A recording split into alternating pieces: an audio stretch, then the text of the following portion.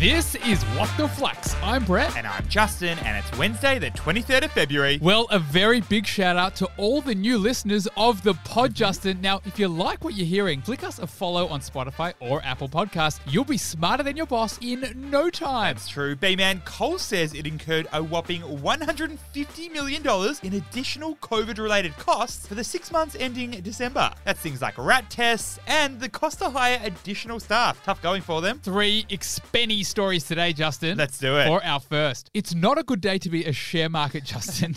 And that's because things between Russia and Ukraine continue to heat up. Really time to batten down the hatches, B-Man. What is happening here? So, if you've been watching the news lately, you would have heard about the tensions between Russia and Ukraine. Long story short, the US believes Russia's president, Vladimir Putin, is on the brink of invading Ukraine. But while we don't know who's telling the truth or what's going to happen, we do know it's making investors nervous and scared. NASDAQ futures Down 3.3%. Dow Jones Down 1.3%. ASX 200 Down 1.1 yesterday. Gold Up 10%. Long story short, tension in global politics is causing tension in global share markets. And Justin, as investor confidence starts to slip-a-rooney, we could be headed for yet another share market doomsday. So what's the key learning here? When the world hits some political turbulence, generally share markets suffer from a rapid sell-off. You know, that feeling that the world is literally never going to be the same again. You know, like Kanye lashing out on Insta when he found out Pete, aka Skeet, was dating Kim. It's spooky,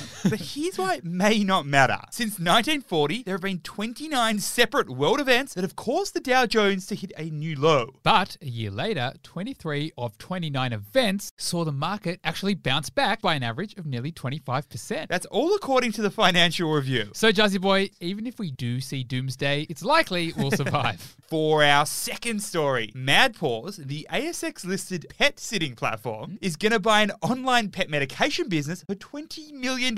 Sounds like a natural progression. What's happening here? Okay, so Mad Paws is an Aussie pet sitting business that launched back in 2014 and now has around 106,000 members. Now, what it does is it allows pet owners to find local, vetted sitters for their pets. Kind of like Airbnb, but for your furry friends. Now, over the years, Mad Paws has expanded into dog walking, into grooming, into training. And in 2021, it went public with a valuation of nearly $43 million.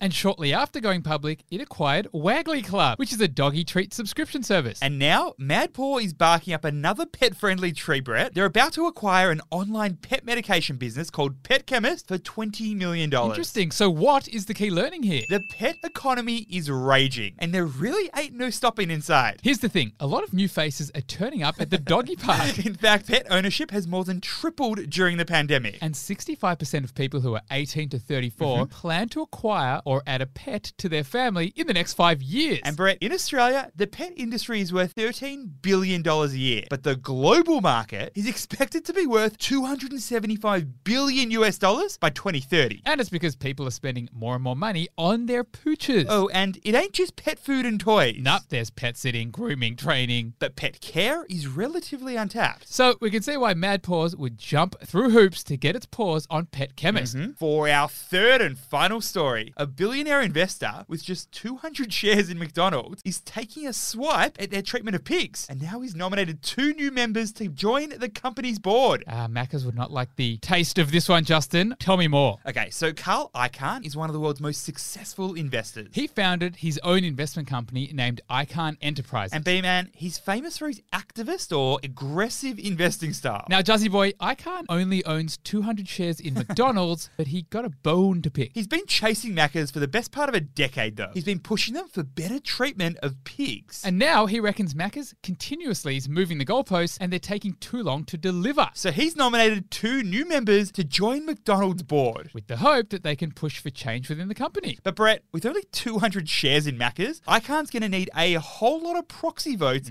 to help his campaign. So what's the key learning here? A proxy vote is when a shareholder appoints another person to represent them at a company's general meeting. Now, this may be because the owner is unable to attend the company meeting, Or because the owner decides that the proxy has a better understanding of the decisions being voted on. Now, for a small shareholder to affect big change within a company, they really need to rally the troops. In other words, get shareholders to give them a proxy vote so that they can have a bigger say on the company's decisions. And when this happens, it's called a proxy fight. And Brett, this proxy fight is Carl Icahn's forte. He ran a proxy proxy fight at Yahoo. He's run a proxy fight at an oil and gas producer called Occidental. And now he's doing the same at Macca's. Mm-hmm. To new listeners of the pod, welcome. We love having you here. If you want to get the latest business news and be smarter than your boss, make sure you're following the What the Flux podcast on Apple or Spotify. Open your phone, scroll to the top, hit follow. It'll be the best decision you make all day. Thanks for listening, and we'll see you tomorrow.